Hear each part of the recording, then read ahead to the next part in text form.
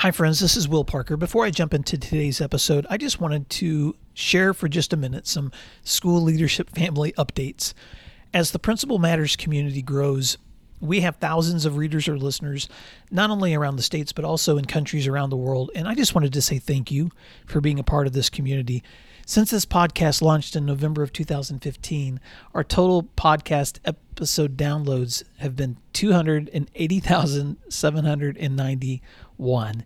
So this morning I was doing some quick math. If you have a modest projected average listenership of 5,000 Principal Matters listeners and readers around the world, assume that each of them represents somewhere around 200 students. Some of you serve thousands of students and some of you serve fewer than 200, but assume that each of those represents 200 kids. Then that's at least 1 million students that are being touched right now by our collective work.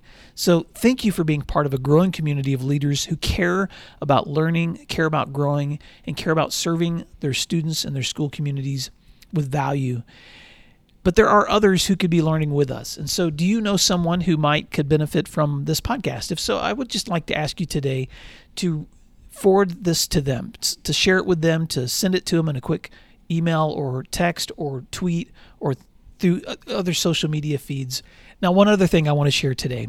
As I'm looking at the 2019-2020 school year, I have been working on plans to open a mastermind group. And this would be an exclusive weekly virtual meeting for school leaders who want to have 1 hour of focused learning and feedback and mentoring each week with me and some fellow leaders. Each member is handpicked to join this mastermind community, and you have to be willing to commit to at least 1 hour a week of online group meeting and 1 hour a week of personal development and leadership exercises. If you're interested in applying, then I would like you to reach out to me by email because I have not posted this yet on my website or launched the application portal. And you need to also know that there is a monetary commitment to be a part of this mastermind exclusive community. So if you're interested, you can email me at will@williamdparker.com. Just include the subject line mastermind with your contact information, and you'll be the first to know when this option is live and available for application. Again, you can email me at will@williamdparker.com and just include the subject mastermind if you want to be a part of this exclusive community for growing your school leadership to its next level. Well, that's it. I just wanted to share some of that family business before I jump into this week's post. I hope you're doing well, and thanks again for doing what matters. Principal Matters Podcast, episode 158.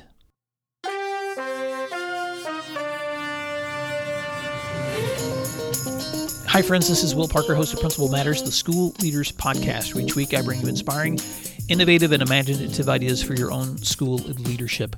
This week, I want to talk to you about why telling your story matters. If you'd like other free resources like this one, you can check out all my posts at my website at williamdparker.com. I'm coming to you this week as a solo podcast. For the last several weeks, we've had co-host Jen Schwanke, who's an author and principal from Dublin, Ohio, sharing strategies and solutions for school leaders. And if you want to check out those previous posts, then do so at my website. But this week, I just want to share with you some reflections and thoughts that came to me from a recent movie that I watched with my wife called Yesterday. You may have seen it. It's a movie starring Himesh Patel and Lily James. And I don't want to give away any spoilers, but I do want to say that this movie completely affected me with the nostalgia of the story and the focus of the legacy on Beatles music. In fact, as I was watching this movie, I couldn't help but think back to the memories of two great men whose music and lives have affected me, and you've probably never heard of either of them. One is my oldest brother, Harvey, and the second is a former teacher, colleague, friend of mine, whose name is Brooks Walton. I want to focus on both their memories for just a moment and then share some thoughts with you this week that may influence your life and leadership the way that they've been influencing mine as I've reflected. Memory number one. There's a scene in the movie where the main character, Jack Barth, is given a gift of a guitar after his was destroyed in a bus accident that almost killed him. And when he opens the guitar case and he pulls out his gift, you can see in his eyes how touched he is by this moment. And he begins to play that iconic single, Yesterday, by the Beatles. And it's a poignant moment in the movie, but it's also one that brought back a memory of my first guitar lessons.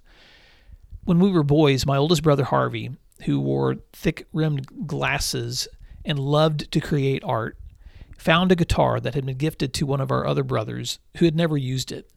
And Harvey began to tune this guitar without really knowing how. He began teaching himself these makeshift chords, and for the next several weeks, he taught himself how to play the guitar the wrong way.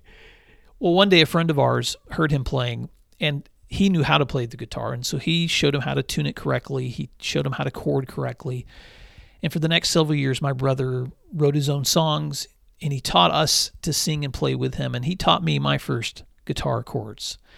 I was taking piano lessons at the same time, and even though I was in junior high, I remember thinking that if I ever had to lose a limb, I would prefer to lose my feet to my hands because of how much I enjoy playing piano and playing guitar. In 2009, my oldest brother died of a heart attack at the age of 46. He had been diving at the lake with one of my other siblings, and as they were loading up the truck to get back in after being on the lake in the boat, he collapsed and could not be resuscitated even by emergency responders. The very next morning, I remember sitting at my mom and dad's in the living room at the old piano and trying to pick out a melody that reminded me of the music that we had played together. I remembered thinking of the long nights that we had together jamming with friends or sitting around with the family for sing-alongs or listening to one another share songs that we had written. And it was one of those moments when I began to cry, not because I didn't think I'd ever see him again, but because my world seemed lonelier and less spectacular because of his absence, and it still does. That's memory number one. Here's memory number two. As I was watching the movie yesterday, I began to think also of one of my good friends whose name is Brooks Walton. Brooks passed away shortly after his retirement when I was principal at Skiatook High School. And Mr. Walton was a legend among our students and in our entire community. He taught U.S. history for several years, but he also taught an elective on the 1960s that was one of the most popular classes in our school. And when he taught his students history, he lived that history for them. I can still picture him standing at his door, welcoming kids, wearing his tie-dye shirts on Fridays, introducing them to the Beatles music, taking them on a field trip every year to Dallas, Texas, to tour the 6th floor, a museum located at the very corner of the place where President John F. Kennedy was assassinated, because he wanted his students to feel history. And at his retirement party, I remember Mr. Walton, who had hired a live band, was standing in front of the entire crowd wearing his T-shirt and his jeans, his hands in the air, leading the entire room in Hey Jude. When he passed away, our school board changed the name of the newest building in our district to the Brooks Walton Activity Center, and his funeral was one of those standing room-only events where people afterwards shared stories about the rich ways that he had influenced their lives. So as I watched yesterday, this week, I kept thinking about these two men, the important mentors that they had been in my life, how music had drawn us together, how my world and others in our world may have been disconnected in so many ways, but how we had been brought together by the beauty and the joy that these men experienced. So those are my two memories from that movie, but I want to share a third memory with you, and this just happened last week. Last week I was in Atlanta, Georgia, for a meeting where Dr. Tim Elmore, the founder of Growing Leaders and author of several books on generational trends, was presenting. And I'll share a link to his resources in my show notes. But during his talk, Dr. Elmore shared an image of a boy having his hair cut, one of those iconic images that you can always picture of a young boy the first time that he's sitting in the barber's chair. And he asked this question. He said, "Is a haircut something that you can delegate to another person?" Now, I never thought of that before, but the obvious answer is no. You may ask someone to schedule a haircut for you, but you have to be the one who sits and receives the haircut. And then he asked a follow-up question. What are some important areas in your life, like a haircut, that you should take responsibility for because no one else can own those for you? Let me ask that again. What are some important areas in your life, like a haircut, that you should take responsibility for because no one else can own them for you? And here's some of the answers that some people in the room shared that I've been reflecting on. Number one, your attitude. No one can control your attitude like you can. When you choose your response to people and situations, you become the person who sets the temperature in the room instead of being the one reacting to the temperature set by others. And your attitude as a leader often will influence the attitudes of those around you. So number one, you can't delegate your attitude. Number two, your marriage or your most important intimate relationship. Your marriage or your important relationships can only thrive when you are present. And that means that time spent equals relationships built, a motto I love to use. You want to be the one person who your partner relies on as your soulmate, and you can't delegate that to anyone else and still have a healthy marriage. So don't delegate your marriage. Only you can be present for it. Number three, your parenting. Parenting requires intentionality. If you are a parent, that means targeting and even scheduling time with your children. It also means being emotionally present so that they trust you when they need you most. Now, there's one other response that I wanted to add to that list of things you can't delegate. And this is kind of where I want to leave us today. And that is number four, you can't delegate your story. You have been given a unique experience, a unique personality, and a unique expression that is just yours. And to hold on to that unique expression, to not share your story with others, is frankly selfish. You are the only one who can share your unique expression with others. And why is this important? Now, I want to apply this for just a moment to our work as school leaders. I think it is important, even as school leaders, that we not sell ourselves short on the value that we provide for others through our unique expressions. In other words, your work, yes, involves processes, functions, deadlines, outcomes. That's the nature of work. But the longer that you work, the easier it is to begin believing that you're simply accomplishing tasks, checking items off your to-do list, reaching goals. And as important as those things are, your work is only meaningful when you're providing others with unique perspectives, insights, and outcomes. In other words, the way that you work is just as important as the outcomes of your work.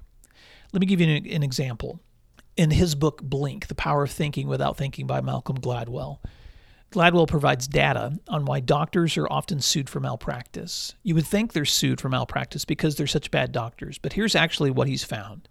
The overwhelming number of people who sue doctors for malpractice don't just sue them because they've received shoddy care. They actually sue them because of something else. They often sue them because they felt rushed, ignored, or treated poorly.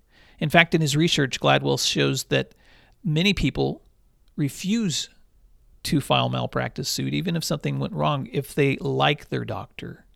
In other words, people care as much about the solutions that you provide for them as they do about the attitude and attention that you provide in the process. If you doubt that, then check out that research, and I'll link to that book in my show notes.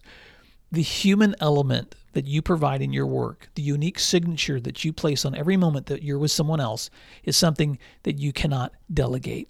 It matters. So let me wrap up today's conversations with these reflections. When I finished watching the movie yesterday, I was so moved by the nostalgia, by the memories of my brother and Mr. Walton, that I actually had to go straight to the men's bathroom, stand in a bathroom stall, shut the door, and try to gather my emotions. And later, when my wife and I were heading to the parking lot, I could actually feel myself beginning to lose control.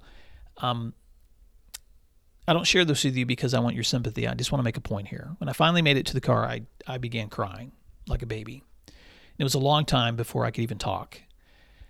And when I did, I began to explain to my wife the memories that had come back to me about my brother, about my old friend, Brooks Walton. And the reason that I want to end today's conversation here is this. Those memories that I have of them, I have because of the poignant, one-of-a-kind expressions that each of them made in my life. They both just happened to have been educators and teachers too, but it wasn't their work as of teaching that I admired as much as the flavor of the stories that they inspired from their own lives and in the lives of other people. They refused to delegate to others the unique expression that they had to share. And maybe that's why music is such a moving part of all of our lives. Music requires you to see life from the perspective of someone else's stories. So when you serve and you lead others from your heart, not just your intellect, you are giving them a part of yourself. So this week, I just want to encourage you not to be afraid to be yourself in your relationships, in your work, in your leadership. Because when you do, when you are willing to share your story, your experience with others, when you're willing to be present, when you're willing to give others meaning in the moments, then you're creating music for those around you. Maybe music that they'll be singing for years after they've met you. So now it's your turn. What is one way this week that you can reflect on your attitude and decide a way that you can own your response to situations that you cannot delegate to someone else?